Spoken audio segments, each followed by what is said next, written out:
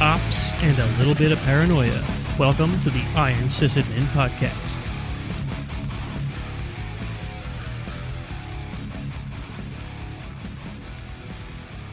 All right, folks, welcome back. If you're listening to the recording, you have no idea what I'm about to say, but sorry for the delay there in the live stream. But if you're here, you may be listening to the second part of a two-part episode. This is the new format that we're trying to follow. I'm going to try not to tell you guys about this every episode, but I do want to promote this, until we decide whether we're, if for some reason we move away from this format, then we'll go back. But if not, eventually this will just be normal.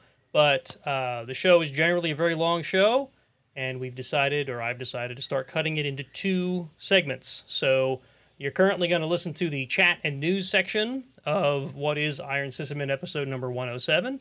If you want to hear a cool conversation about DEF CON, you should go back to the first half, which is 107A of this episode, and then you'll have the whole thing, right? So with that, we're going to move along into our... moving right along. Moving right along. Like the Muppet movie? I don't know. Should I reintroduce you guys? No, that doesn't seem like it makes sense. So here's the thing. If people didn't listen to 107A... Yeah, they won't know who you guys are. It's on their own damn head. And they should know who I am. Let it go! Let it go! If they don't know, he's going to sing. All right, so... and that's Josh. We did lose lose one guest and one co-host in the break because they had other things going on. So I've got Uncle Mark and Jay Scar with me now. So, yeah. Woo, woo. Aren't you the luckiest children in the world? The people listening right now. Silence. Right, meow. All right, so we're going to go into our usual announcement section. And the first thing we always do in the announcement section is our love for our patrons. I want to say thank you. All the heart, man. All the heart. Thank you to the patron folks. So we're just going to go ahead and list you guys off. So we've got, I think it's 21 patrons. If you want to count them as I read them, go right ahead. We've got Jeremy. He's got some weird little accents above the E's. I hope I'm pronouncing that right. Maybe it's like Jarama. I don't know. Aranami, Andrew, Tatro, Bruce, Robert, Matt, David, Solemn, Trooper-ish, Linux666, Gimpy B, Mark with a K, Dementor, or The Mentor if you're in our Discord, John, the nice guy, Mark with a C, Julius, Andy, Jay, Charles, and... Go on, Mark. Can you do it? Do you remember the number? And there's some other numbers, but I just call them 2. You don't know the other numbers. We've known each other for a long time. Right. It's like his nickname. 225, their nickname. Again, we do not know who 2 is. 22532. A fine nerd. Thank you. A fine nerd who supports our show and has supported our show for a very long time.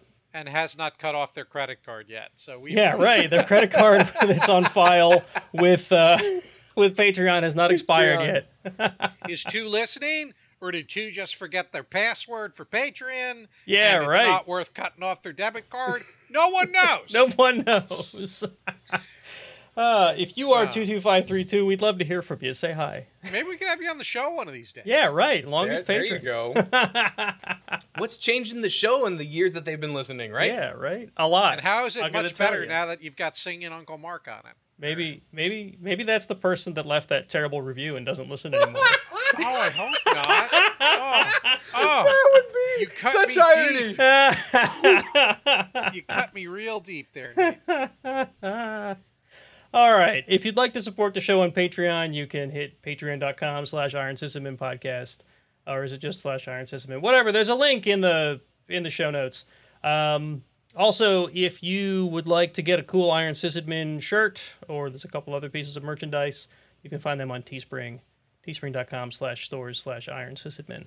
The shirts are really quite nice. I love my shirt. I've had it for... It's very nice. I've had it for like 3 years. We had one. I've had it for like 3 years, and it's holding up pretty well. I've been meaning to buy one for about 3 years. Yeah, Does that count? That sounds right. It's absolutely right. It's the truth. I just keep forgetting because I suck. I'm gonna send you the link tomorrow. Or no, you said you're off tomorrow. I can't. I am off tomorrow. But if you email it to me or whatever, yeah, get it Monday when you're back. Send it to my wife for my birthday. I've got a birthday in October. There you go. Buy Mark this for his birthday. He's wanted it for years. I have.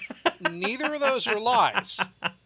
I do have a birthday in October, and I have been meaning to get a shirt for years. There you go. And I'm at the point in my life, and you might get there someday, where I actually own pretty much all the shit I want.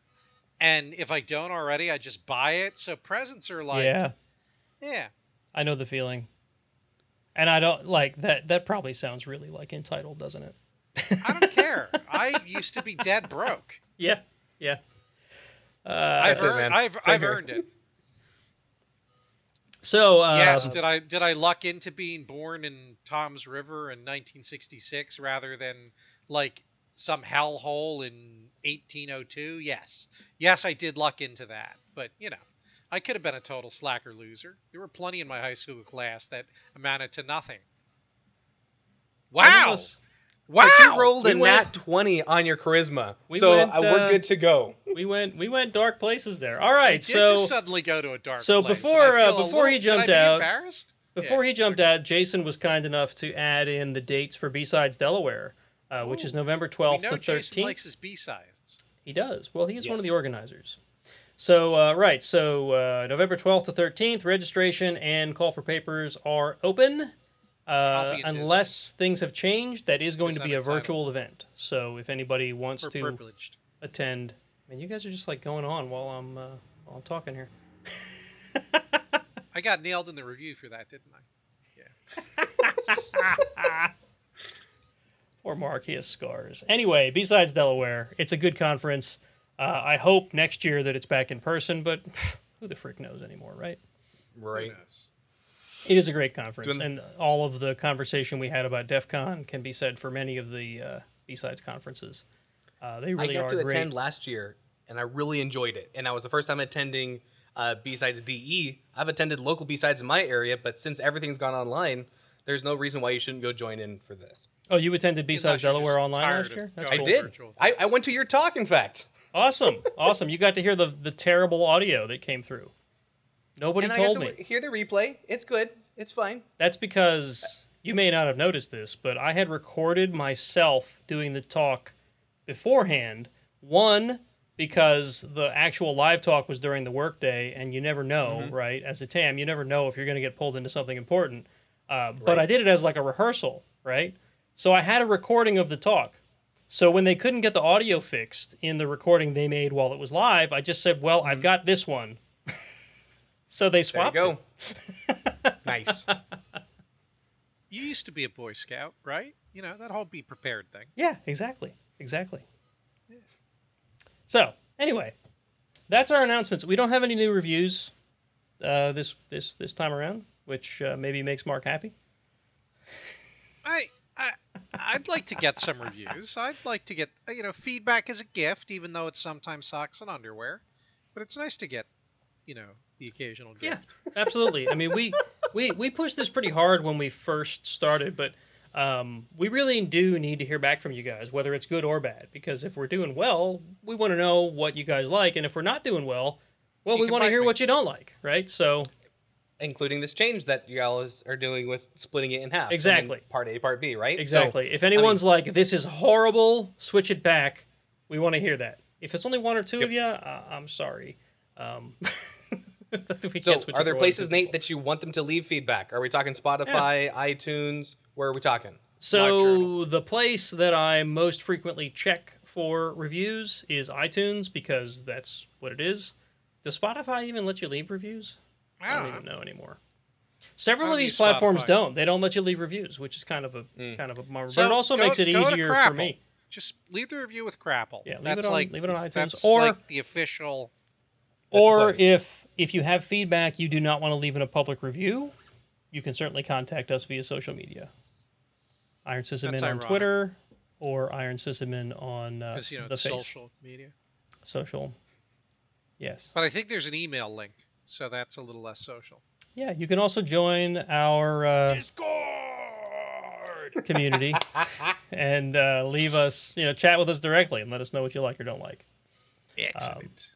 Right. So anyway, listeners think that this is not a bad idea, splitting it. The folks that we've gotten feedback from, patrons didn't think it was a bad idea, and folks in the Discord community don't think it's a bad idea. So I'm I'm going with what Yep. you guys are telling me. The old guy who walks around my neighborhood every morning loves the idea. He thought so it was a we're good thing too. All right, good. I'm glad. I'm glad. Does he listen? Probably not. No. Okay. You just said, "Do you like 1 or 2 better?" And he's like, "Well, I love 2. 2 is so much Yeah, better." Of course. And that's Double. how you got your answer. I'm totally making that up. I didn't talk to the old guy. Although You the s- dogs barked at him this morning. Love Maybe- the rabbit trails. Do the dogs maybe go down you're- the rabbit trails too? Maybe your dogs asked him, and you just don't know because they can't Maybe. talk to you. Anyway, so that's our reviews. I was walking him, and he walked a little too close, and they started going a little crazy. But they like people. They wanted to Oh, be yeah. his friend. Yeah, it's not like I'm gonna tear off your leg. And he's like, Crazy. they don't sound like they like me. I'm like, yeah, they're small and yippy. They, So you did talk to they, them. They want. They like to play tag with their teeth. It's fine. No. That is how These dogs are, play these are tag. dogs that if someone broke into my house, the dogs would give them a grand tour and lick them and. Ugh. Here. This is the antithesis corner of this is security. the corner I like to pee in that they don't know about. Here, over here. This is my Ah. food bowl. Don't even joke about that. Good lord. Here's where Uncle Mark keeps all of his swag. You're gonna want to grab some of that before you leave. Yeah. Oh boy. Yep. All right, so we're already way off topic, but that's Yeah. okay because we're going into the chat section where the whole point is to get off topic. This should be So, off topic. so I finally bought a NAS. Woo! It's like I've wanted one probably for 10 years. What were you using before? Did you just have a regular old NFS server, or what were So you using? essentially, yeah, I have an old Dell Precision workstation, which when I went to the college, this was on my desk when I got there, right? So that was 2009. But this was my workstation at the college for probably 7 years, and then when they retired it, they're just like, we don't want it. If you want to take it home, you can. Has happened with much of the hardware that is currently my home lab. Yeah, I had that. I slapped. I think they were two terabyte drives in it. Maybe they were 4 terabyte. And I made a software RAID array out of them, and that has served as my sort of home-cooked NAS for years. Just basically NFS and Samba shares. Fresh baked NAS. Yep, fresh-baked NAS. But it's also my Plex server. It runs all the containers that run various things that I use at home. But now all of those things have moved to a VM, or several VMs, on my Nice. little home lab VM system. And they have their storage hosted on a Synology DS920 Plus. You got a 920 Nice. plus too. Yep. Nice. You're pointing at something. I don't know if the viewers So, can see it. Is that where your NAS This is a dark one. This is my second NAS. This is the one that I use for working for the hackerspace. But I have the same one that you talked about that you picked up, and I use that for my homeplex, all my storage of my photos, for a slew of other items, and absolutely love it to death. Yeah. So this of course. So part of the goal with getting the NAS was not just to have more storage. It was because I wanted to finally retire that ancient, by computer terms, precision workstation. It was It's- probably loud and power hungry. Well, yeah. I mean, it's yeah. still working just fine, right? As far as I know, both of those drives are still functioning just fine. Although I was afraid to look for the past year or so because MD atom arrays, know. unless you're really monitoring them, when a drive fails, there's not a whole lot of noise about it. So anyway, now all the data's off of there, so I'm happy. But anyway, Are you using that box for anything, or now it's just well, salvage? at the moment, it's still on, but only because I only freshly migrated all my stuff off of it, and I want to keep it on for a little while, make sure I didn't miss anything. That's But good practice. yeah, I think my goal is to just power it off, and that doesn't mean it won't get used for anything else. Right. But it may just go for recycling, depending on how long it sits here powered off. But So, what are the specs of the? For those who aren't familiar with your Synology, what are the specs of this bad boy? so let's see. It's got like, what is it? It comes out of the box with like 8 gig of memory. You can run VMs on the thing, which is kind of cool. I didn't do that just because I feel like the NAS is the wrong place to run a VM. Right. That's not the NAS's job. Yeah, I mean, it's great if you totally don't have any other option. right. But yeah. They're actually Intel Celeron based, which I didn't know actually when I first bought it because I wasn't worried about the processor architecture. I was just worried about whether it was going to work or not. So that's kind of neat. The sort of app marketplace for these NASs is kind of crazy. There's lots of stuff you can throw on them. You can run Docker containers on them. There's like backup applications as you might expect for a NAS. You can natively run Plex on the damn thing. Which is kind of crazy, right? You can run your media server directly on your NAS, which I did think about doing, but I decided against because I'd really rather, again, keep that stuff separate. I want the NAS to do NAS things, which is NFS, and I've got one iSCSI device that I share out, only because I couldn't get that particular thing to work over NFS, because I gotta say, I hate NFS.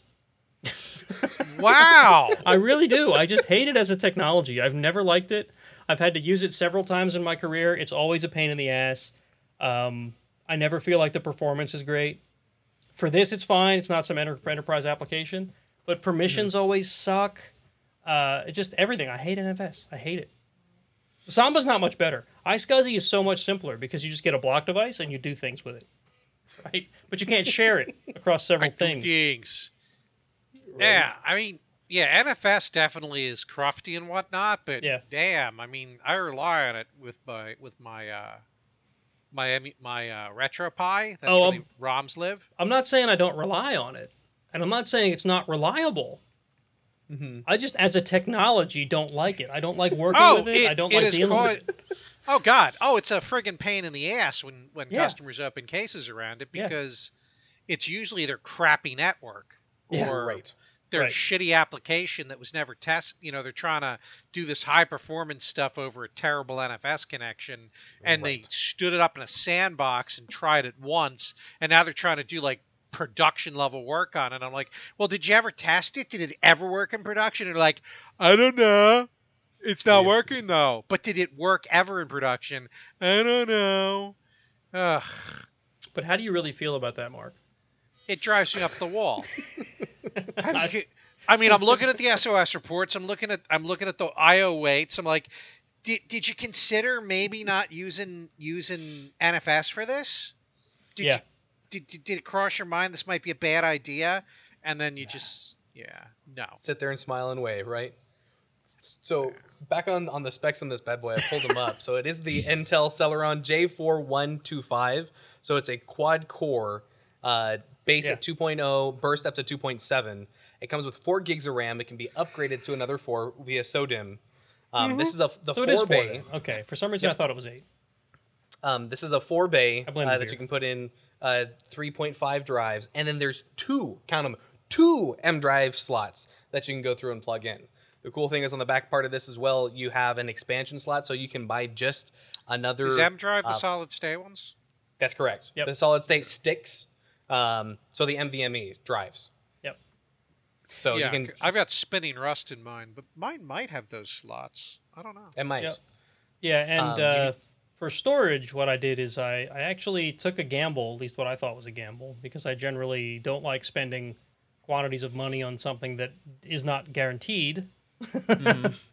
But I actually shucked two 14 terabyte drives to put in the NAS. What are you shucking? What's shucking mean, Nate? So, it's when you go to the grocery store and buy corn and you have to peel off the outer shell. That's shucking. And when you think about a hard drive enclosure, it's the exact same thing. Except you don't just peel it off with your fingers. You need like pry bars. Not pry bars, but pry tools. So, where did you get the drives from? So, well, that's what I'm getting into. So, I did a little bit of research, and Josh here was kind enough to help with some of that because he's already gone down this road a couple times. I ended up with 2 Seagate expansion drives, which had what appeared to be a good chance of either having Seagate Iron Wolf drives inside. What's the name of the company? Seagate. Seagate. I don't know. Seagate. Is there another? You're pronouncing it Seagate. Whatever. Seagate. It's all good. I understood Thank what he was talking about. It's not WD and it's not Hitachi, so it's that other Seagate. one. It's fine. I understand that, but it's just like the Because I was Discord talking thing, and- quickly. Okay. So it's a B gate. How's that? Should I call it a B gate instead of a Seagate? No, you should. It's You're the a D-Gate. hive mind. Anyway, Seagate expansion drives, 14 terabyte. Where was I? Oh, they had a chance of having Iron Wolf drives in them or Exos, EXOS. Yep. Is that what it is? Yeah. And I ended up with the Exos drives, which are enterprise level drives. The whole reason you bother doing this, right? So basically, you buy the expansion drive, you shuck off the external case. Inside of it is an SSD, or is not an SSD, a Spinning drive. We're spinning why drive. am I Hard drive. having trouble remembering the architecture? The interface. It's SATA. SATA drive. Inside of it is a SATA drive. You just unplug the little cord that makes it interface with USB and power, and you put it into your NAS. It's really exactly the same as if you had just bought a drive. The reason you bother going through all this, you would expect the expansion drive to be more expensive because it comes with the case and cables and this extra card. I think on these I saved about $150 per drive. That is crazy on the face of it. Right, isn't Right? it? So the whole time going through it, I'm like, I'm gonna regret this. It's gonna be like some drive that didn't pass spec, or it's gonna be like a drive I can't use, or like this can't be this simple. And sure enough, I got it. I pulled them out. I plopped them into the NAS. They work perfectly. So some of the fears with that is that you don't know which drives you're going to get. So I did Right. it with Western Digital. So I was watching to see who else had bought one. You can do this on Reddit. There's a couple other YouTube channels that do this as well. Like Bite My Bits usually goes through and says, hey, here's a drive that I'm going through and shucking, and this is a worthwhile versus no, this isn't. And there's a bunch of questions on warranty as well. As long Yeah. as you're sending just the drive back to the manufacturer, they will absolutely hold up the warranty. And the Bite My Bits group actually proved it. The fact is that Seagate is now going through and putting the EXO drives inside is fan-freaking-tastic. Yeah. And yeah, saving that money it can help you either expand it out further. The other pro about doing a Synology box is that you don't always have to buy a pair. You can Right. buy one or two and plug them in and then grow things out, versus other NASs, you will have to buy a set to Right. load And that's out what your I- entire NAS. That's what I thought I was going to have to do, and that was one of the holdups, because I thought, man, I'm going to have to invest like $1,500 in this thing just to get 4 drives. And then I realized I don't need to buy 4 drives off the bat. I buy 2 drives, and then I can expand later. So what I'm thinking is next time I come into a little bit of money, I may buy a third 14 terabyte drive, and to Hot be swap. honest, that I think theoretically would give me 28 terabytes usable. Are you mirroring the 2 drives? They're mirrored. So you throw a third in, what would that do? Flip it to like a RAID 5 type situation? You know, So- to be honest, I'd have to look into how Synology handles that. I'm under the impression that you can simply expand, and then that third drive is more like a parity drive. A parity drive, yeah. Yep. There's a whole bunch of different ways you can do it. You can make that a hot swappable bay drive. You can go through and expand it on the fly. Lots of different options there. You have like 4 Yeah. or 5 different options. Right. Nice. Because I'm Yeah. looking at my Synology, and I've got 2 drives in it and then 2 dark lights.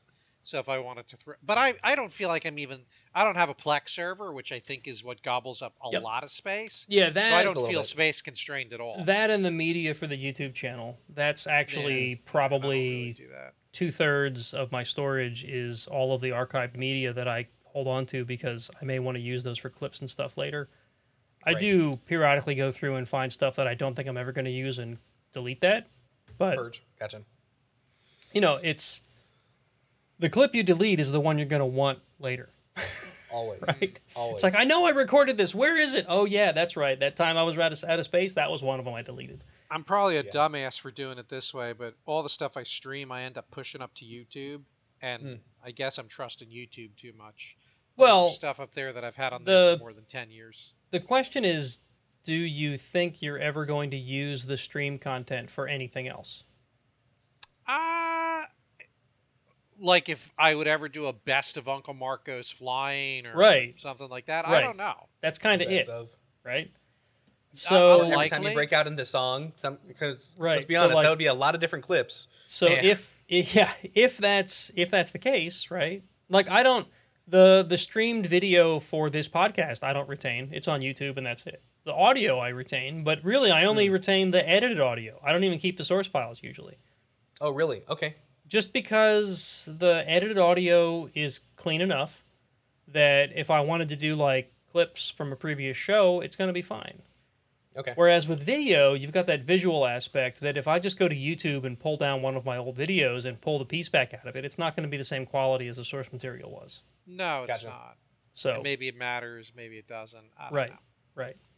So that's one of the reasons I wanted it. So I'd have a place to store stuff, stuff like that. That is, and of course the Plex server. The Plex server, the old array was only I think 2 or 3 terabytes, and I'll like I said, 2/3 of that was YouTube media.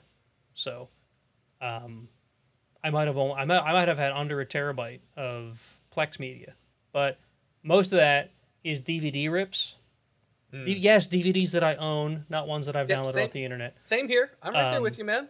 I literally have 3 tubs of DVDs in my attic that I ripped. But anyway, they're chucked the cases because I did Yeah. the same thing, and I've got them in gigantic sleeves now. yeah, they're like, a ripped DVD, a full length movie is about 700 meg, right? So, I haven't been doing Blu-rays, but if I do Blu-rays, which I do have a drive for now, it's going to start eating up a lot more space. So, Yeah. But anyway, I've got an Cool. NAS now, which moved me into like now I need to re-architect all the stuff that I run, like the Plex server, my Home Assistant. I moved to a new system. It's now a VM now instead of a container. Nice. Plex I was running as a container under Docker. Now it's a container under Podman. I have a Minecraft server that I run for the kids. That was under Docker. Now it's under Podman. And they're all Cool. backed by this NAS storage, which gives me a little bit of peace of mind. So, Cool. Very nice. but yeah, so that's been my my recent projects. Fun stuff. We welcome your new family member. Absolutely, man. I'm excited for you. Mazel Especially tov! since you talk so much about also de-Googlifying as well. Yeah. I know I use it to help myself de-Googlify, host more items, back up my photos from my my wife and my smartphones directly to it. And then we've also utilized these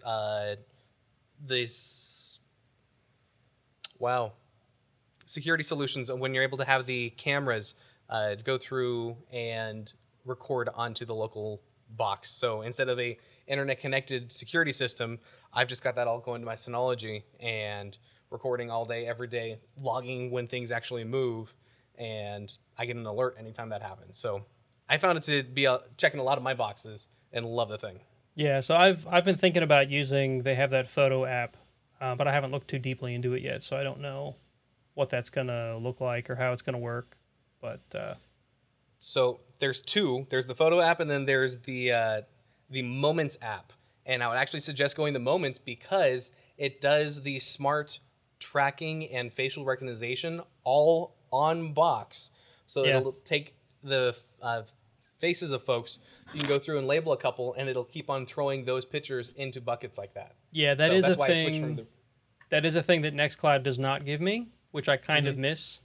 Now, when I went through and got my photos off of Google, I did not delete them from Google. I still use Google Photos for the convenience factor. The whole point Okay. there was so that I would have full quality backups of those photos because Google was threatening to, and I think has now, deleted the high quality versions of those pictures, and now they just do whatever scaled versions they have in order to save space. Which is the thing we're Okay. going to talk about later in the news, by the way. Somebody else is doing the same thing. If you want to stick around for that. Oh, yeah. So, yeah. So, cool deal, man. I will look forward to hearing more about it and what new adventures that you're doing with this, because it's got plenty of overhead for sure. Yeah. It opens up some options that I don't think I've even fully thought through all of them yet. So, pretty cool. Fully functional. So, what kind of cool stuff you have going on, Josh? So, I fell down a deep, dark rabbit hole that I suggest nobody else follow, but actually suggest you check this out, because in the past we've talked about making your own mechanical keyboards. Trying to get my boys interested in anything hackerdom or when it comes to building stuff. And we started with something really basic. This little stream Is deck it pumpkin spice flavored? I love my pumpkin spice latte, man. We're talking 20. It came out this week, and I am totally basic, and I'm completely okay with that. But so this was the starter idea. Do you wear man Uggs? I do not. I haven't gone that far. Well, but I don't know if there is such a thing as man Uggs. Please don't start. I think they're just Uggs, to be honest. I mean, you'd have to wear the and Uggs yoga with pants. the kilt. That would be the next level up, though. Man Uggs, Because I've seen the Crocs been going through and people adding LEDs to Crocs. So instead of the holes, there's LEDs instead. Oh, Yeah. shameful. But talking about fixing and doing other maker items, you can check out and print off your own case, your own keycaps, buy a couple of mechanical keys, do a little bit of wiring, and then you can make yourself your very own Stream Deck or programmable keypad. Yeah, so for folks that are listening, Josh is holding up a 3D printed, exactly what he just described, a case with some circuitry in it and some keys on top, and basically wiring between the two halves. And it looks much like a control board that you would see on the original Star Trek with multicolored plastic buttons. Seems to have a nice definite 60s vibe out of it. A nice in a good clicky way. nature to it. And you can put your own keys, so if you want loud keys, you can. For the streaming ones that I usually use and the one that I did for work, they're brown, cherry brown, so it doesn't make much of a sound. So I went through, this is my escape key, this is my mute key, screenshot individual window key, which when I'm creating tutorials is fantastic. Settings, desktop 1 and 2, and then the lock as well. This one will bring up a GNOME terminal for me. So I use the heck out of this thing. Print time was almost nothing, maybe 2 hours. Soldering time was about 20 minutes, but I got my boys to go through and make one for their own because they play Fortnite when we're talking and working with family remotely. So they created their own micro pads. And this is a Thingiverse project. I'll make sure to put it in the show notes. Because they did this and had so much fun with it, they decided over the summer break that they wanted to go bigger. So over the we were coming towards the end of summer, and they picked out their keyboards, and this is just one of them. This is 2 pieces of 3D printed material. Wow. And they went with all browns. And the next step is to start soldering all of these guys together in that's a lot of matrix. soldering. So Josh is holding up what appears to be the top layer of a mechanical keyboard. Bright green, by the way. Bright It's awesome. green, yeah. Very bright neon green. My son wanted to make sure that when we turned on the party lights, it would light glow. up different ways. So it kind of got some black light filament to it. So it makes a bunch of fun colors. So That's cool. Went down this route. The whole mechanical keyboard, you can spend a lot of money on. If you're making it yourself, it's less expensive. But there are so many different designs out there, like the Ergo ones. They just went with the straight. He went with a 68 key. My oldest son went with a 10 keyless. So they both got to pick their own. They got to learn how to use Prusa Slicer to put the pieces flat on the table. They got to learn about infill, so they chose their own infill. We got to see how much print time it would take between the quality. So they got to learn all these steps and processes to where they're going from seeing something on screen to literally picking out every single part, including their own keycaps, then having to solder it all together. And I'm finding it to be a lot of fun. We got all of their parts together. I'm like, I'm going to have to build one now. And I'm having to decide between 2 of them. And my wife says, let's be honest, you're not just going to build one. So might as well get parts for 2 and just be done with it. I'm like, okay, I knew, that's why I loved you. We got this. So I've got an entire parts that are continuing to come in. And you can do it for as cheap as like $49. You can make it pretty inexpensively. If you want to go higher end, or instead of you 3D printing, if you don't have access to a 3D printer, you can buy cases that are made of aluminum, titanium, or any other material you can think of.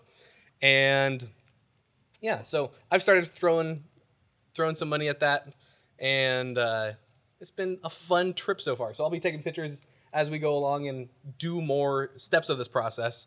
And I'm still waiting for all my parts to come in. So pretty cool. Yeah, that's what I've been working on. Pretty cool. I've been trying to get. So my oldest daughter, she's the one that actually wanted the 3D printer. That's the reason we bought it, right? So it's Right. technically hers, even though she doesn't really grasp how it works. She basically asks me to print stuff for her. Gotcha. I've been trying to get her to understand that better, and it's not working that well. I think she's happy to just ask me to print stuff for her. Is she like jumping on Thingiverse and finding it? Not really. She'll come to me and go like, "I want a unicorn," right? And Okay. then we'll go on Thingiverse together and find one or whatever, and then we'll print it. But yeah, I've been trying to figure out how to get her more involved in that, and I don't know. I So think it's my- always going to be my- a supervised thing, right? Because Right. it's- Right. 3D printing is a really easy thing to just mess up. It is. So when I was going through and doing it, so I've got my 9-year-old and my 7-year-old and my 5-year-old who's got the special needs. The 7 and 9-year-old are the ones that we are going through and doing this with. So they jumped on the machines, and here's a couple keywords that you can go and look inside of Thingiverse, and any of their computing on that is monitored, if you will. So they're Yeah. not just ramping, because some of the other Thingiverse and other 3D printing sites can also have some Yeah. adult content. Thingiverse is relatively safe, but I have run across a couple things. Never accidentally stumbled into a 3D dildo on Thingiverse. No? No, Uh, no, there the are teledildonics is sites real. that. What's that? What's real? Teledildonics is a real thing. Yeah. I know internet it's a real connected. thing, but I've never But- accidentally stumbled onto it in Thingiverse. I So- have stumbled upon, like, there's some stuff like scantily clad anime stuff and things Well, like right. that. So that's exactly where I was going to go. So in searching for the models for this the comic book character that I'm still working on printing out and finishing, as you can tell, I've got. God, you've been doing that for months. Well, yeah, that's because it sits on my desk and I haven't been touching it because I've been trying to figure out how to get this seam between her torso and her hips Okay. clean, right? And that's body filler in there. Mm. Bondo Got it. body filler, right? So that's what I'm trying at the moment. But anyway, in searching for stuff like this, I've come across, even on Thingiverse, some questionable content. So Right. yes, you do need to be careful Oh, yeah, depending you on are what in you're that looking swim for. lane because you're trying to print a girl. Exactly, So right? that's- And the ball jointed doll that We I'm made still a movie working on. about that in the '80s. Weird Science. Right, right. So the ball jointed doll that I'm printing, there's some weird stuff that goes on in that space, right? I have no doubt. Yeah. So yeah, Thingiverse is not a 100% kid safe place, but it is relatively clean, right? Like I've never accidentally come across something unless I'm looking for something that in my head I'm like, I better be careful because I will probably run into something looking for this. Right. Yeah, Yep. so that's true. Sometimes a search term that you forget has multiple meanings. You're like, Right. oh, Oh, I forgot about my. that. Yes. I Oh, forgot yeah. about not that. necessarily on Thingiverse, but other A places. couple of those other sites that are out there. Right, right. Like, Oh! Oh, that has a whole other meaning on Urban Dictionary than I thought it did when I was looking for. Anyway, Oh yeah. I was today years old when I learned. ... Yes. yeah, yeah. So I dropped a couple links to the different Thingiverses that are absolutely safe. That if you want to start scratching that itch of, hey, the micropad doesn't take that long. I think we did 2 sessions at 1.5 hours to 2 hours. And not only did we print it out, we soldered things up. And then plugging in the Arduino Micro, or it's all, again, in the show notes. Fairly simple to program, not too terribly hard. And we started with something simple to then jump into a larger project. It's pretty cool. Pretty cool. That's how the LED light thing went. It was Right. like, oh, that looks really cool. And now all of a sudden I'm in this rabbit hole where I'm making WLED strips for everything in the house. Nice. So, I mean, when it comes to 3D printing something, when it comes to flashing new firmware, I think Yeah. this theme continues on, right, Uncle Mark? What projects are you working on? Yeah. Right. So if you look in the Discord channel for this episode, there's a shot for reference. So I decided, I'm going to say about a week or so ago, I got it into my head that I wanted to stop doing the SD card shuffle with my 3D printer and hook it up to a proper Octoprint because Josh keeps yabbering about it. So I ordered a Raspberry Pi 3B, I think it is, one of the kits. That shows up. I grab the image for Octoprint and throw it on there. I use one of these serial cables from a pack of serial cables I have, and I initially have some success, but I started to run into a situation, and I actually dropped the error in the show notes. Mhm. What was happening? Essentially, Octoprint will randomly lose a connection to the printer because the serial port takes a dump. And I started to work through the checklist, and of course, I didn't. I was like, okay, tried a different cable, did this, did that, did the other thing, and I'm like, okay, my anniversary is coming up, and I wanted to make this Mickey and Minnie figure that I customized using Tinkercad. Like, Nice. it was Mickey and Minnie. I added a base to it. I put Mark and Sharon, 29 years and counting. I was really pleased with myself because I'm not necessarily an artist. But I'm like, oh man, Octoprint failed on it. So I'm like, So in desperation, I basically took this. I only had the one good SD card because my son has scarfed most of my SD cards. Little shit. Wiped the card and then just did on Sunday night, I did an SD card print of this Mickey and Minnie thing. Okay. Well, I get up the next morning and the printer, it didn't finish. And the printer's back on the screen that it's normally on when it's powered back on. But the head was sitting there and it's like the top layer hadn't printed. So I'm like, So I gave my wife that version of the figure. I said, yeah, I didn't finish printing properly, but here's what I was making. She thought it was cute and everything, and I'm sitting in my office that day, and the light keeps occasionally flickering. And in fact, this was when that whole hurricane garbage was going on. There were micro power failures to the point where I already had a UPS in here for my home server. That I heard it clicking. Like it failed enough that, you hear that click when it engages. Yep. So I'm like, you know what? I'll bet the printer can't tolerate even a micro power failure. So I just bought another UPS for the printer, which arrived yesterday. Nice. So Okay. I get the UPS. I've got the brand new serial cable. I get Octopi set back up. I'm like, yeah, I got this. Friggin' thing failed on me again last night. Like 3/4 of the way through a print. And I'm like, ugh. And I look back at the article, which again I had linked, and there's this boot command that is suggested as, if nothing else works, you might be able to do this, where you basically force the Pi to use USB 1.1. Okay. But people are insisting, that should have been fixed by the kernel in 2013. Oh, that doesn't actually do anything. That probably isn't going to fix the problem. I mean, if you follow some of these threads. So I'm like, you know what? To hell with it. So I put the option in last night, rebooted the Pi, and I'm like, you know what? I'm tired. I'm going to bed. I'll start the print in the morning. And? So, successful print on the Mickey Mini thing. Nice. Successful print on The Jaws boat. the Jaws Benchy. Nice. And it's currently doing a regular Benchy on some new red PLA. Because the blue PLA, this is PLA Plus, which I print at 220 degrees. Okay. Because my son asked me to make him a DS case, and the regular PLA was too brittle. Like, I did a test on it, the gray one I printed out, and like one of the little gripper things snapped because it was too brittle. Yeah. So I'm like, So that I was doing some reading. I'm like, well, PLA Plus generally is more flexible. So I ordered a roll of blue PLA Plus, and that DS case, much better. Nice.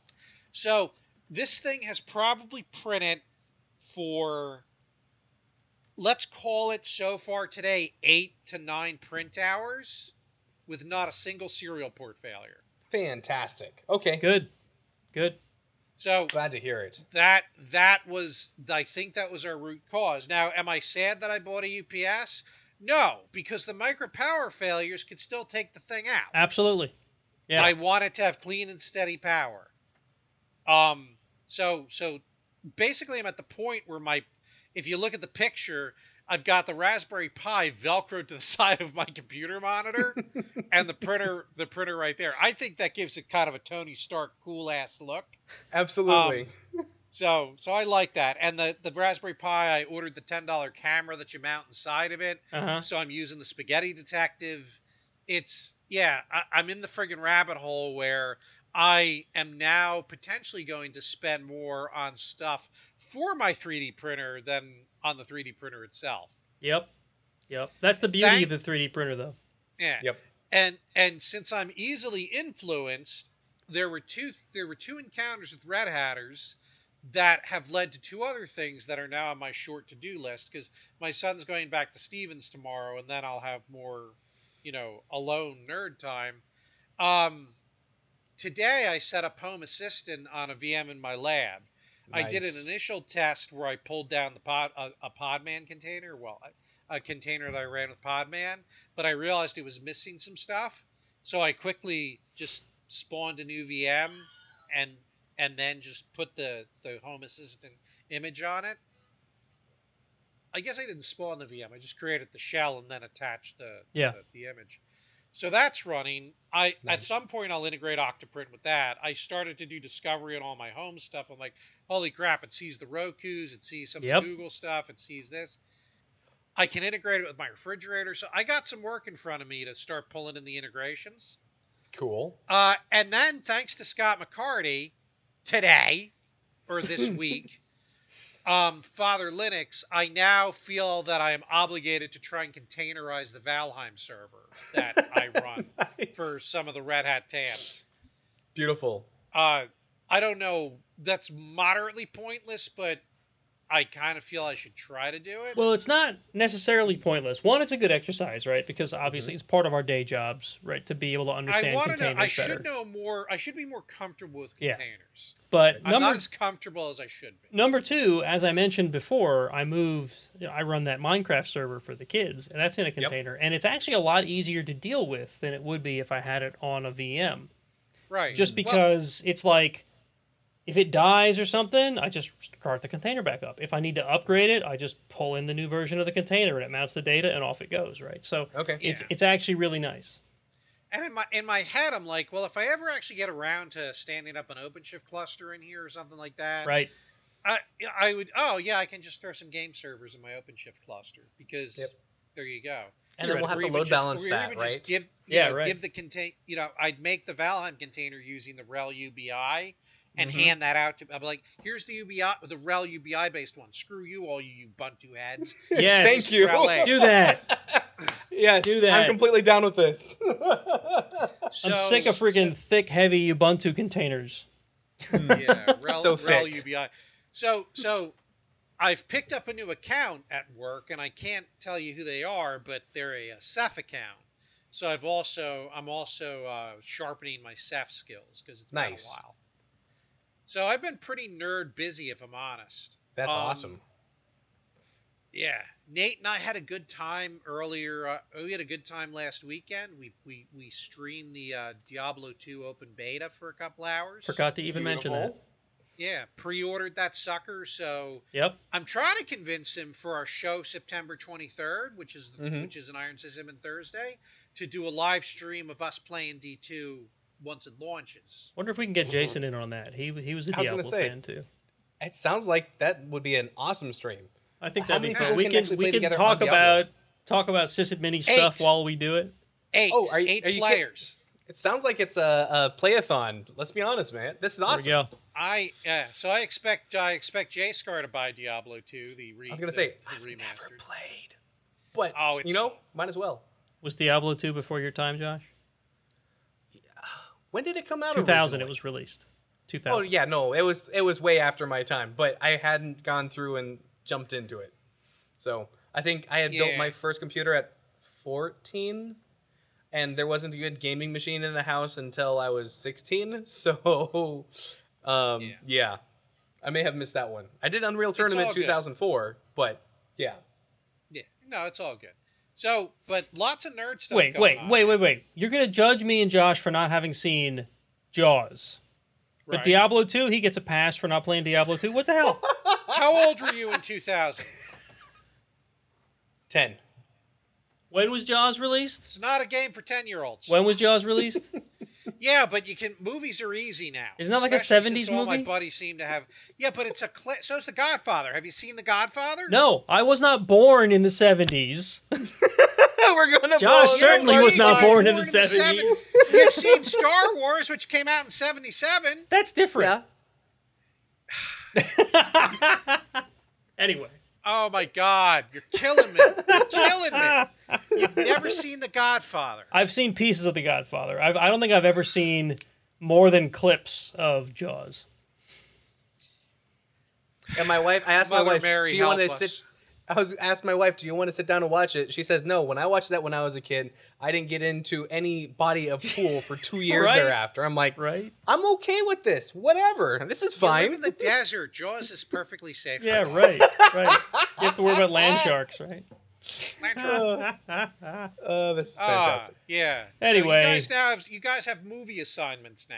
Movie You both need assignments. to watch Jaws. You both need to watch The Godfather. You know what? You know what the Is it? biggest accomplishment for me getting that NAS is? Yeah, what's that? I will just say acquired Battlestar Galactica. The original or the original remake? or the reimagined? The what is it? 2003 or whatever remake Nice. from Sci-Fi. I like the reimagined. which I watched. Fantastic. Which I watched when it was live, part of it, and then I watched it when I was still getting DVDs from Netflix, but I never Yes. copied them. Right, I just watched them and sent them back. Right. But now I have them all on my Plex server. I did not have room for them before, which is what pushed me into finally getting the NAS because I was Nice. out of space. But now I can actually sit down and watch BSG. That's The first fantastic. regular episode 33 is probably one of the finest Yeah. hours of television ever. Yeah, That one, You know- and then there's also an episode, The Hand of God. Yes. I don't think so. There were two miniseries shows Caprica? that were an hour and a half each before 33. Yeah, Yes. the I miniseries. don't think I've ever seen them. When I downloaded it and saw those, I'm like, did I ever watch those these? are- So now those I'm gonna are have to the go back and watch them and see if I recognize them because now I'm starting to think that I never got that You initial might not, you like might not have 3 seen hour them. base of There's of also there's Battlestar also Galactica. there's a couple of specials. There was one Yes. Battlestar Yes. Galactica: The Yep. Plan. Yep, they're all in the acquisition. Nice. And then there was one. There was I don't remember if it was The Plan or not, but there was another one that had the I think it was version Pegasus. that was on Pegasus. Holy crap! So the one that you saw on network TV, they cut so much good stuff out of it. Is that the one? Is that the one where they were in the bar and the bartender was like, this was completely normal? Bartender was walking around topless. I don't remember. I'm not. Because I remember there's a- that from there's- one there's a of se- the there's long a se- form Battlestar Yeah. Galactica things. There was a whole sequence where Adama, as a young Viper pilot, is in a space battle, and the silent base stars look like the old school ones from the series and The stuff 80 like that. series. And they cut that from the televised one, which was tragic. I have the extended one, so if you ever want to archive that for me, we can make that happen. So I have it apparently on there's DVD. there's the Battlestar Galactica, the definitive collection, which is the original movie, original series, Galactica 1980, Battlestar Galactica, the complete series, and Caprica, followed up with Blood and Chrome. $150 set. Yeah, Blood and Chrome might have been the one I'm talking about. Okay. Yeah, I can't remember. I believe that's correct, One of Uncle Mark. there was a movie based on the Battlestar Galactica remake. Blood and Chrome, I think, is the movie. It might have been Blood and Chrome, where they had yeah. these scenes that were absolutely not aired on television, even on Sci-Fi. So that's the Yeah, one that's what I'm I talking have about. not- Because Yeah. there's Yeah. there's two DVDs. There's Yeah. the one that was aired on TV, which you might as well just throw the fuck out. Pardon Right. my French. And then there's the one you watch because it's got the old school battle scenes in it. So I missed Blood and Chrome. I watched a lot of the 1980 and the original, and I watched through all of the Galactica new 1980 series. was the only good Battlestar Galactica 1980 episode was the one about Starbuck. The rest of them were hot garbage that didn't need to exist. But then I will say, Caprica was an interesting take because it was talking about how the Cylons were created, and it was weird but good. Caprica, they didn't let it finish. They kind of rushed it because they got canceled, but they were able to finish making it. Caprica was that follow-on series. I remember now. Yeah, with is it Eric Stoltz? I think. I didn't watch that one. Caprica is worth watching if you're a fan. And it's definitely, some people felt that it retconned their perception of the creation of the Cylons too much. Yeah. I was okay with it. But yeah. I don't know who to root for in that one. So but anyway, chat has gone long enough. That's the great part of Battlestar Galactica. I think. Right. Yeah, right. You never know who the good guys are, right? Yep. I think we should probably move along. Otherwise, we're never going to cover the news. The news is the least important part. Well, yeah, we can run through these pretty quick, to be honest with you. All right, so let me play the music.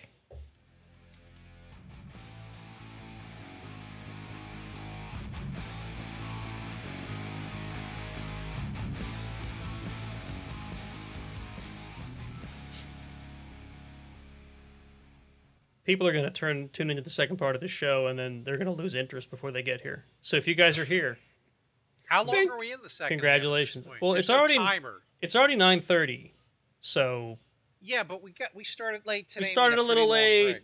We took a long break. Like, there's no timer on my screen showing how long the segment is on the recording. Right, that's true. I think I'm not seeing that. Will show me if I expand the side here. It's going to mess up the video though.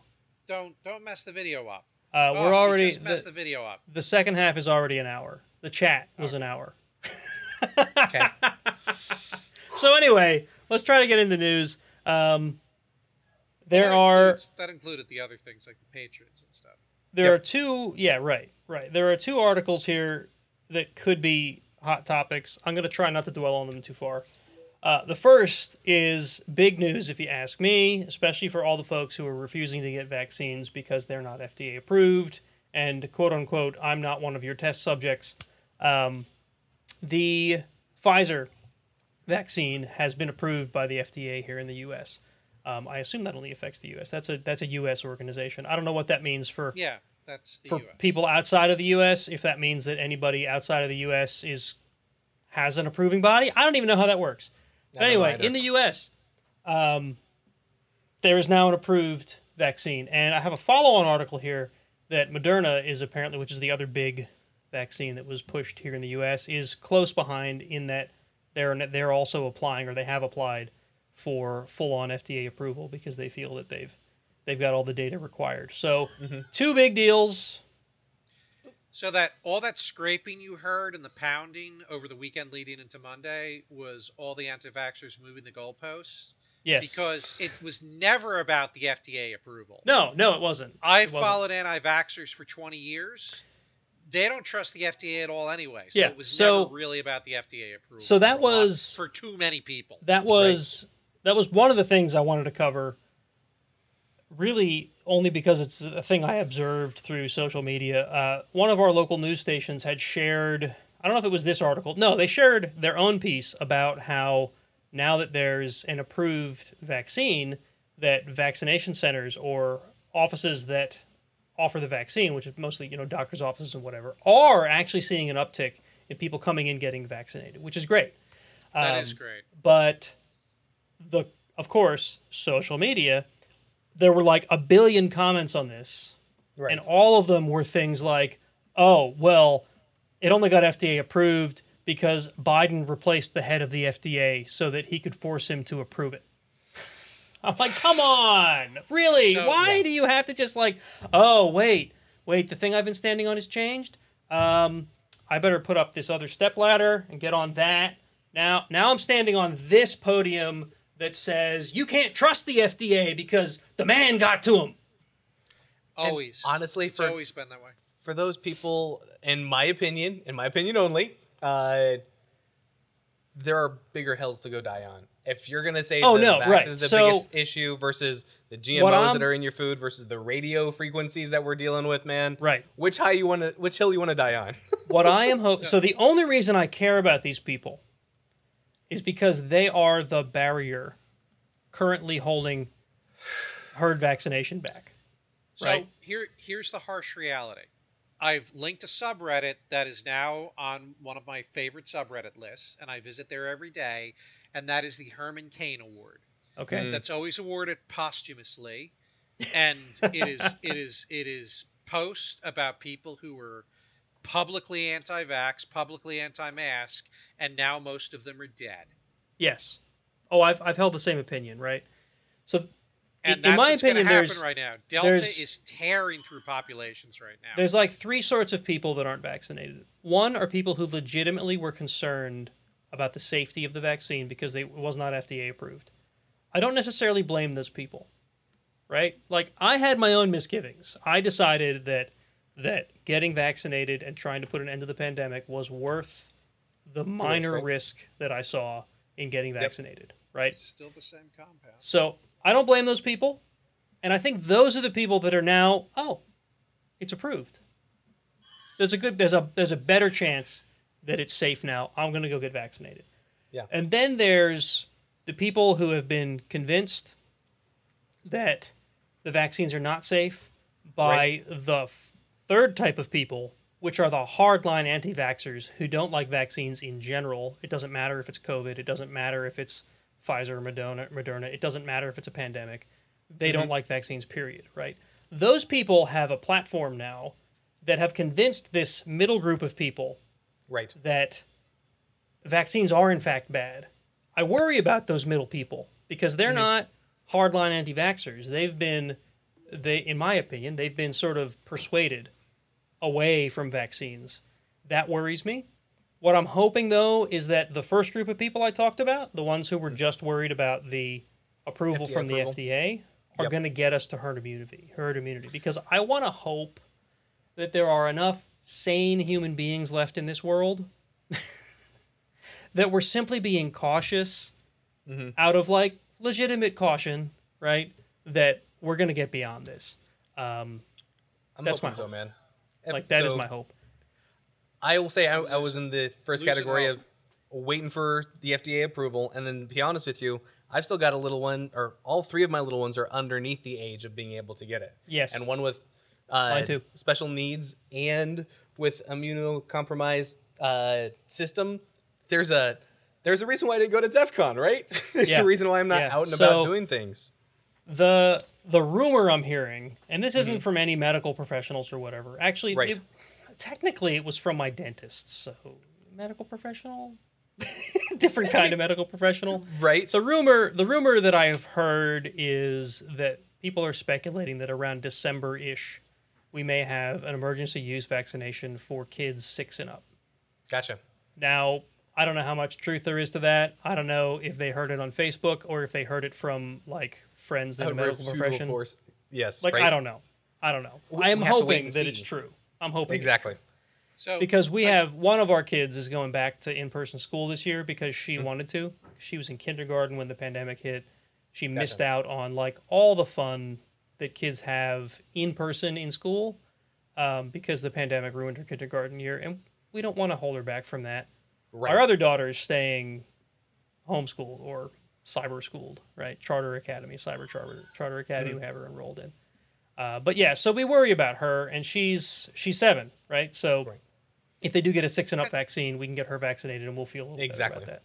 the problem I have is that the same people who are anti-vax are also completely against masks Right, Right. and are screaming at school boards to not make mask mandates. Right. Yeah. And it's crazy. right. I saw I an just dropped absolutely terrible meme earlier today, or was it yesterday, that said, and I hesitate to even go this route because I'm also a gun owner here in the U.S., but it said, I wish the people that were standing up against masks in schools were also this adamant about preventing school shootings. I saw that. And that really hit home, right? Because they are, in a lot of cases, they're the same people, right? Now, school shootings is a difficult thing, for me anyway, because there's rights involved there with gun ownership, but there's also stupidity that's preventing it from getting solved, right? I don't want to go into that, but not. I thought it was a good contrast. And the same thing with the mask thing, right? The same thing with I don't want to get a vaccine. I also refuse to wear a mask. Well, come on. Oh, my immune system will protect me. Maybe it will. Maybe you're going to die. Maybe people around you are going to die because you got infected, right? Like, come on. If you don't wear a mask at this point, you're a selfish prick. Don't be so damn selfish. That's what it comes down to. I dropped a note in Discord. This is from the nursing subreddit. Discord! And basically, the top level question is, are any of these unvaccinated patients in ICUs making it? It is, of course, not a scientific study. It is nurses telling the tales of their own experiences. But basically, if you enter an ICU as an unvaccinated COVID patient, you're either leaving to some long-term care facility for rehabilitation or leaving through the morgue. It's kind of terrible. I'm gonna put that in the show notes, folks. I think people aren't quite getting that.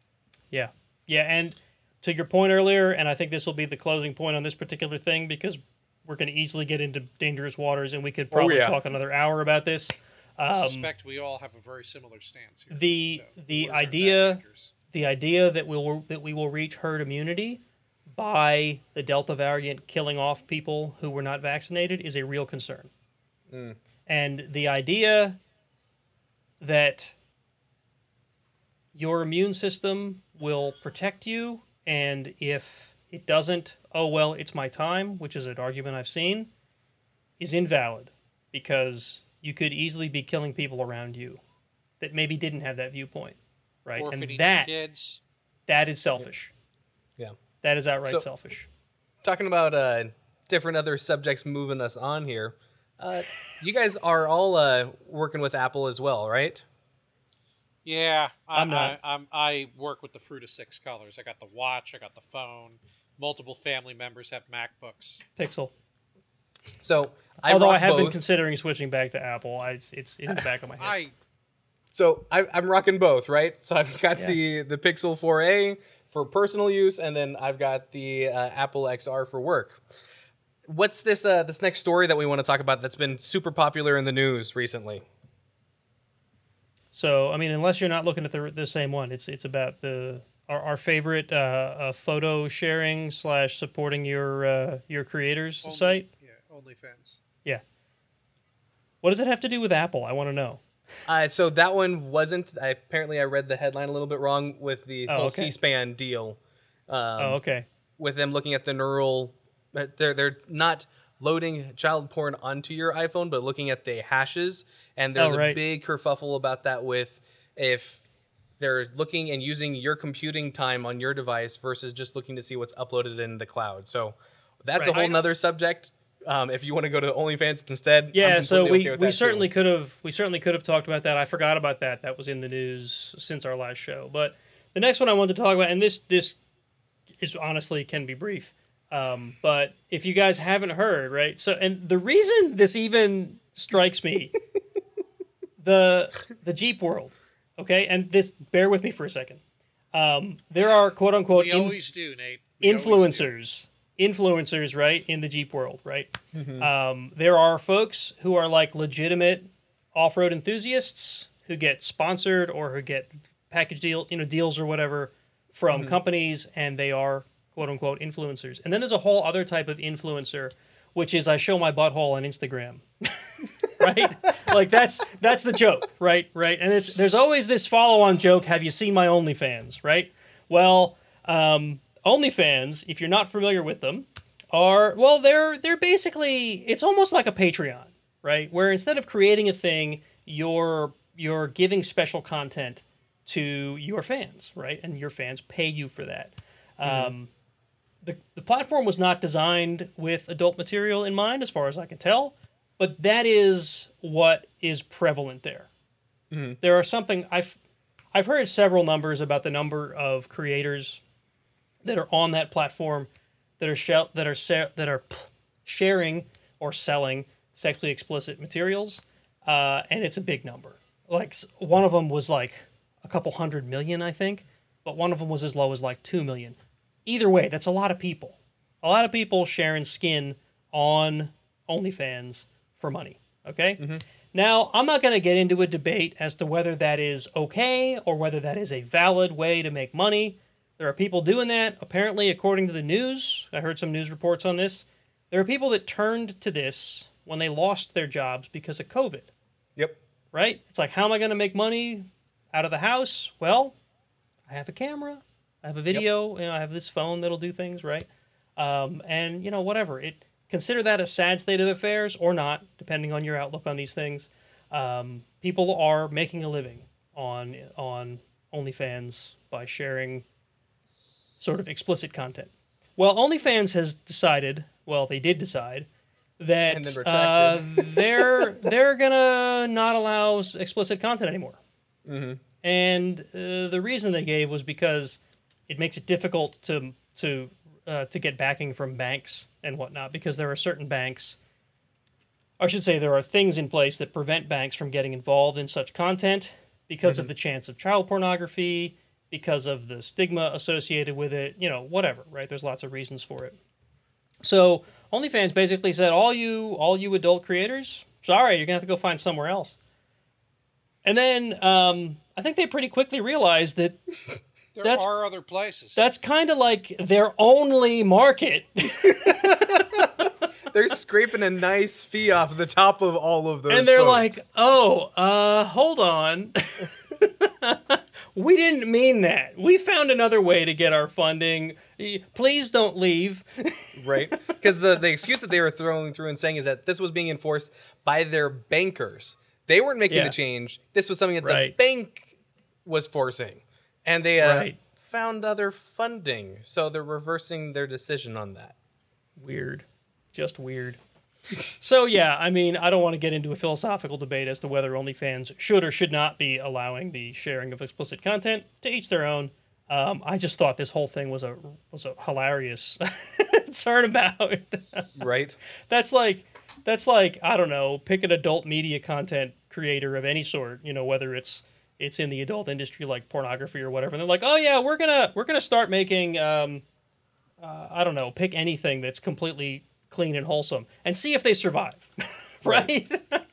So there's a College Humor skit that was talking about the Tumblr CEO, and it says no more porn, and just switch out Tumblr for OnlyFans, and it was just meant to be a sharing site where we're able to collaborate and do these other. How much of it is porn? Oh my! Who told me this? and then taking different acronyms inside of that industry and saying, no, it was just bros going through and sharing videos, BDSM. And it's like, no. So I linked that real quick just for the laughs. But they reversed course on that, which was kind of interesting. So yeah, pretty funny how quick, and this is in the span of like a week or a couple days. I think this all went down. Like, wait a second, maybe this is a bad idea. Yeah, that's a tough one. Right. All right. So personally, not a fan of pornography myself. I don't support it. I don't pay for it. Whatever my personal beliefs are incompatible with it, but that's that whole freedom thing, right? Right. People choose to use the and as long as they're not breaking any laws, that's freedom. Right. That it is, and that is like, as much as it may go against your own ideals. I vote with my wallet. With it. Right. If you want to live in a free country, there are costs to that, and one of those costs is that people are going to be doing things that you don't agree with, but they are free to do. Right? And that seems to be a thing that people have forgotten lately. Especially during this whole pandemic. So instead of putting us back into the rabbit hole, let's talk about some flashy lights and 10% faster things, right? So the next story up is talking about how many of you guys have Razer devices in your home, as in keyboard, mice, headsets and You know, such. I don't know. This is Logitech. Okay. My keyboards, I order them from the Amazon. This is Red Dragon. Okay. How about yourself, Nate? I don't think I own any. I don't think I own have any a- Razer devices. I have a Kinesis keyboard, and Okay. I do have a Logitech mouse, but it's not a Razer. I don't think it's a Razer. Okay. Isn't So- Razer the Manufacturer. make? Oh, is Razer its own? Yeah, then no, it's a Logitech. Okay, so yeah, Razer is its own manufacturer, so keyboards, mice, headsets, laptops, etc. They're not the only ones who also are affected by this. You've also got the Steel series, which is another manufacturer. Them Come I've to heard find out, and I linked both of those into the show notes. Ars Technica and Tom's Hardware was reporting on this, talking about different vulnerabilities that happen when you plug in your hardware. And I mean, I'm sure this has been covered in the past about, hey, when we're plugging in a human interface device into our machines, there's a lot of implicit trust that comes along with that. Interesting thing is that both of those two brands have software that are automatically downloaded and installed via the Windows installer software. And guess what? Ew, David. You can get to admin level access because when it's downloading, it's going as system. You can literally right click on the window as it's opening and installing, open up a PowerShell with system privileges. So Linux to Windows, this is the root side, but on the Windows box. So, You know, ma'am, there's a reason that a lot of the more paranoid Linux admins I've met, one of my customers and I had this conversation. Yeah, how do we disable USB devices on computers that are in the data center? Like, so someone can't just plug one in. You And I showed him how to do. You can do that. you fill your USB ports with epoxy. I've heard of that. No, No! there's actually you can do that on the software level. Well, there's actually a service you can run on Linux that does that. No, So the cool thing that is completely valid. I mean, there is a whole line of exploit kits that run simply by putting them on a USB stick, plugging them into a USB port. Rubber Ducky, the Right, OMG cables. the mantra has always been: as soon as someone has physical access to the box, you're dead. Yep, exactly. This is Yeah. now this is automatically downloading this for Windows only at this point. So if you're running these things on a Linux box, if you're running these things on a Mac, you're okay. But ultimately, do you trust your hardware? And this is from a trusted manufacturer, right? Yep. And well, think of this the Kinesis keyboard. scenario. This Kinesis keyboard has a similar thing where there's a button I can press on there. It opens up they call it an iDrive or something. It's storage in the keyboard that has the app that you use to configure the keyboard with. Now, it doesn't install shit on my machine. It's an app that runs from that storage that I can do things like map keys with and whatever. But yeah, that's a thing that I'm leery about every time I use it. Well, a lot of companies too, and Nate, I don't know if you really saw this in an ad, but I'm sure Josh didn't at Merck. It certainly was the situation. The company laptop that you often get, you don't actually have admin privileges on it unless you talk to the right people. Yep. Right. So someone could use this to like bypass their company's security policy on their company issued machine, and that could lead to drama, obviously. Absolutely. So anyway, I dropped a link. If you're running a Linux box and you want to make sure to protect yourself with this, we dropped the USB guard tutorial on how to get that up and running on Linux, and the whole approve or deny list. Access.redhat.com. Yes. Right? Yay. We might know those guys, but anyway, it's free resources, so might as well educate yourself. Yep. Free resources. Indeed. I don't have a soundbite for that. Maybe I will next time we go. Yeah, good. All right. I'll roll on to my last one, I think, that I've got here then is how often do you guys go onto the Humble Bundle site? I've used it occasionally. I bought the one games bundle that had over 2,000 games on it. Jason's big on Humble Bundle. He's followed them for years. Nice. This looks like a good one, though. This one is the Unix and Linux system, and for $18 you can get 16 books, including 3 brand new ones. Lots of revisions to older stuff. So you got the Bash Cookbook, Linux Observability with BPF, regular expressions, awk programming, cybersecurity ops with Bash, etc., etc. $18. These are awesome because these are DRM free. You Linux can get in them a nutshell. PDF. Right. That Go ahead. Sorry. I was just going to say Linux in a nutshell. That's one of the books that I got started with Classic. 20 years Yeah. ago with You got Linux. set and awk in there. You've got grep. You got regular expressions. And these are all updated. Yes, yes. My God. So with that, go spend So many 20 bucks opportunities. and you're going to be really better off with your Linux skills. And since they're DRM free, they're PDF, Mobi, and EPUB formats. Man, skills. Or you could just Google Stack Overflow. But, Yeah, right. Right. You don't get the You can put holistic this- approach that you do from a book on Stack Overflow. You can go e-Kindle that's not connected to Amazon. So when the EMP goes off and this is in the electrostatic bag, you can pull this out and still be able to have your man pages and be able to get not more gonna examples. Need my man pages at that point. But Yeah, that's a good you won't thought, have a Josh. server to manage anymore, unless that was that- also in the Faraday box, You guys don't have that? No. Oh, Faraday okay. data center. All right. Never mind. We're good. I'll just Yeah, sleep I don't back have one in of my those either. desert. That's weird. Why would anybody do that? Yeah. Okay. All right. Never mind. No fallout here. We're good. What's the Right. next story? Right. The next one. What is this one? Samsung. Oh, This there's is a this new is the one I icon or was alluding to something. earlier. I don't know. Hang on a sec. So, remember that thing that I was complaining about when Google was changing the game for Google Photos? And that was like the whole thing that sent me down this path of getting my my Nextcloud instance reinstituted and getting it connected to Yeah. Spaces on DigitalOcean and getting my photos in there. Right. Well, so Samsung, they're kind of a big vendor in the Android space. For whatever reason, and I never really understood this. Well, I guess I understand it, but Samsung has their own line of apps that are very similar to the Google ecosystem. They have things like their own photo app. They have things like their own app store. They have things like, well, several things that Google already offers. So if you own a Samsung device, you may be using these without even realizing it because they're the ones that come out of the box. I had a Samsung Android device for a little while, and I was smart enough to realize that that's what it was doing, and I turned them all off because I didn't want to be trapped into specifically the Samsung ecosystem on my Android devices. I wanted to be trapped in the Google ecosystem because at least that goes across all the Android devices, not just the Samsung ones.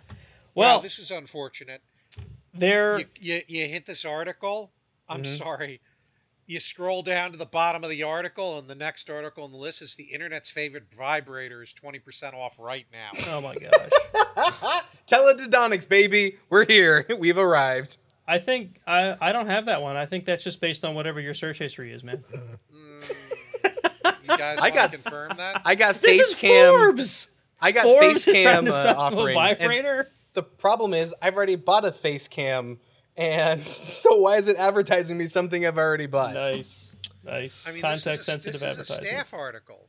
Yeah. So anyway, the point is, if you're using Samsung's photos, apparently, so the thing with Google's photos was they were trying to help the storage concerns by getting rid of the high quality photos and only saving like relatively high quality photos, right? So like crazy high quality stuff was getting ditched in favor of like the whatever they considered high quality.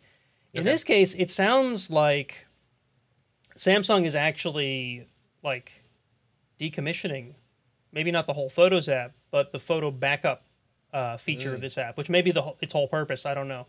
I didn't dive deep on this. I found it shortly before the show went live tonight and wanted to include it. This is just another one of those cases. And honestly, this ties into the OnlyFans thing, right? Bear with me. When you depend on a service that you don't own, that you don't run, like with OnlyFans, these people are depending on this for their source of income, or like with my YouTube channel that I run, right? If I was depending on that as my source of income and then Google decided to change how YouTube worked, or you're just using Samsung's Photos app and Samsung says we're doing away with that, you don't have any control over that. And all you can do is pay attention and make sure you don't get hurt too hard by this stuff when it happens. In the case where it's your income, you need to diversify. In the case where it's your Photos app, you need to have several other methods of storing your family's memories, right? So Absolutely. this is just important stuff to keep aware of, and that's why I wanted to include it tonight. Obviously, we can't cover when every single one of these things happens, but when they come up, I try to make sure that they're covered. So Good deal. Backups, man. Backups and restore. That's the important part. Yeah, right. So whether you do that with a NAS in your basement or whether you just, somehow back up your stuff to a second app or, whatever bar of entry, whatever the bar is for you, whatever technical limitations you have, just try to have two, right? If you use Google Photos and Samsung's photo app, that might be all you can do. Maybe that's enough, right? Yep. But you got to pay attention to both of them. And when one is threatening to go away, you need to deal with it. You can't just ignore it. Hope other people fix it. Single points of failure are not good in any sense of the word, so make sure to have those backups. Yep.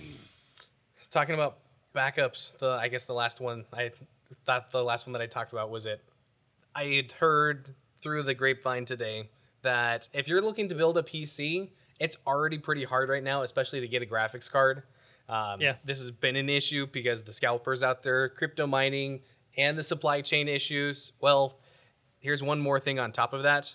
This is being reported by WCCF Tech and TSMC, which is one of the largest manufacturers of chips, are upgrading their prices for the 7 and 5 nanometers up by at least 10% by the end of the year. Dang. So that means that for anybody who's looking to get that time to go through and create no chips, it's going to be passed on to us.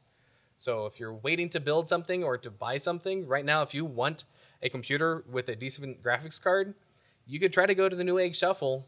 I waited for 6 months and I finally got lucky, but that's still not MSRP price. The only place that you can do that right now is in the pre-builds. So with that, if you're looking to build one, good luck. If you're looking to try to buy one, you might want to consider doing that sooner than later because prices are going to be going up. Yep.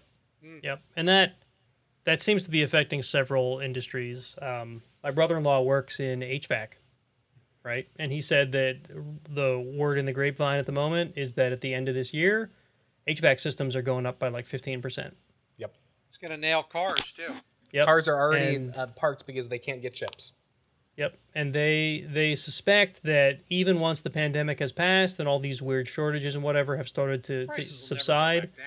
they may go back down, but they're not going to go back down where they were. If it went up by 15%, it might go down by 5%. Yep. That's because it's more profit.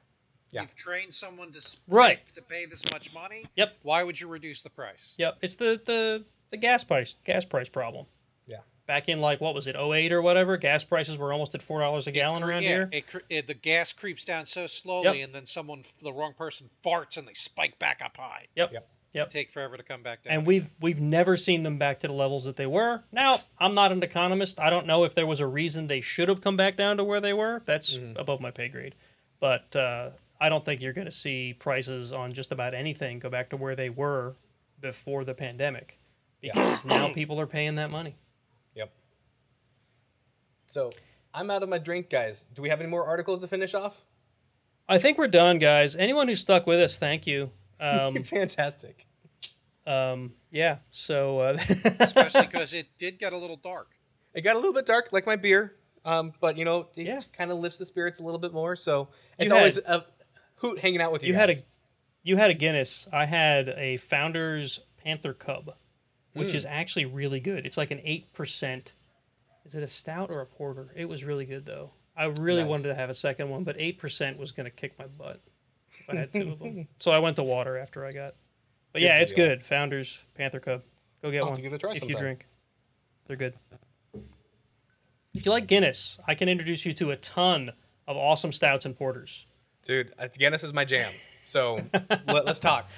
Guinness is the gateway. Jam. Guinness is like the lowest bar for me of stouts. Okay. If I go to a bar and all they have is freaking IPAs on tap, I get a Guinness.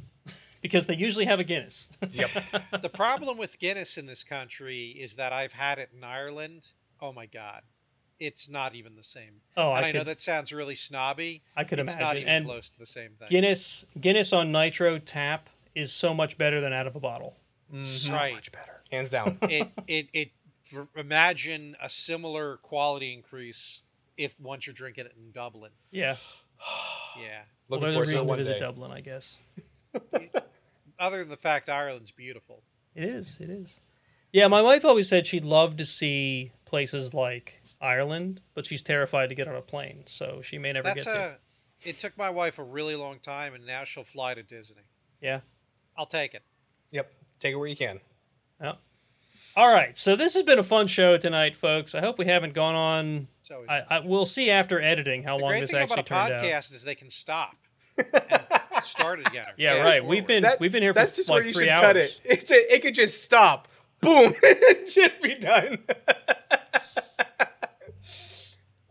So, folks, thanks for sticking with us. Well, yeah, if you'd like to watch this live, if you want to commit 3 hours of your evening on a Thursday night, go ahead and find us over on Twitter. Sorry, not Twitter. It's getting late, folks. On YouTube Twitch. or Twitch, right? So Twitch is the best. youtube.com/Iron System Men Podcast, or the same thing on Twitch. Twitch.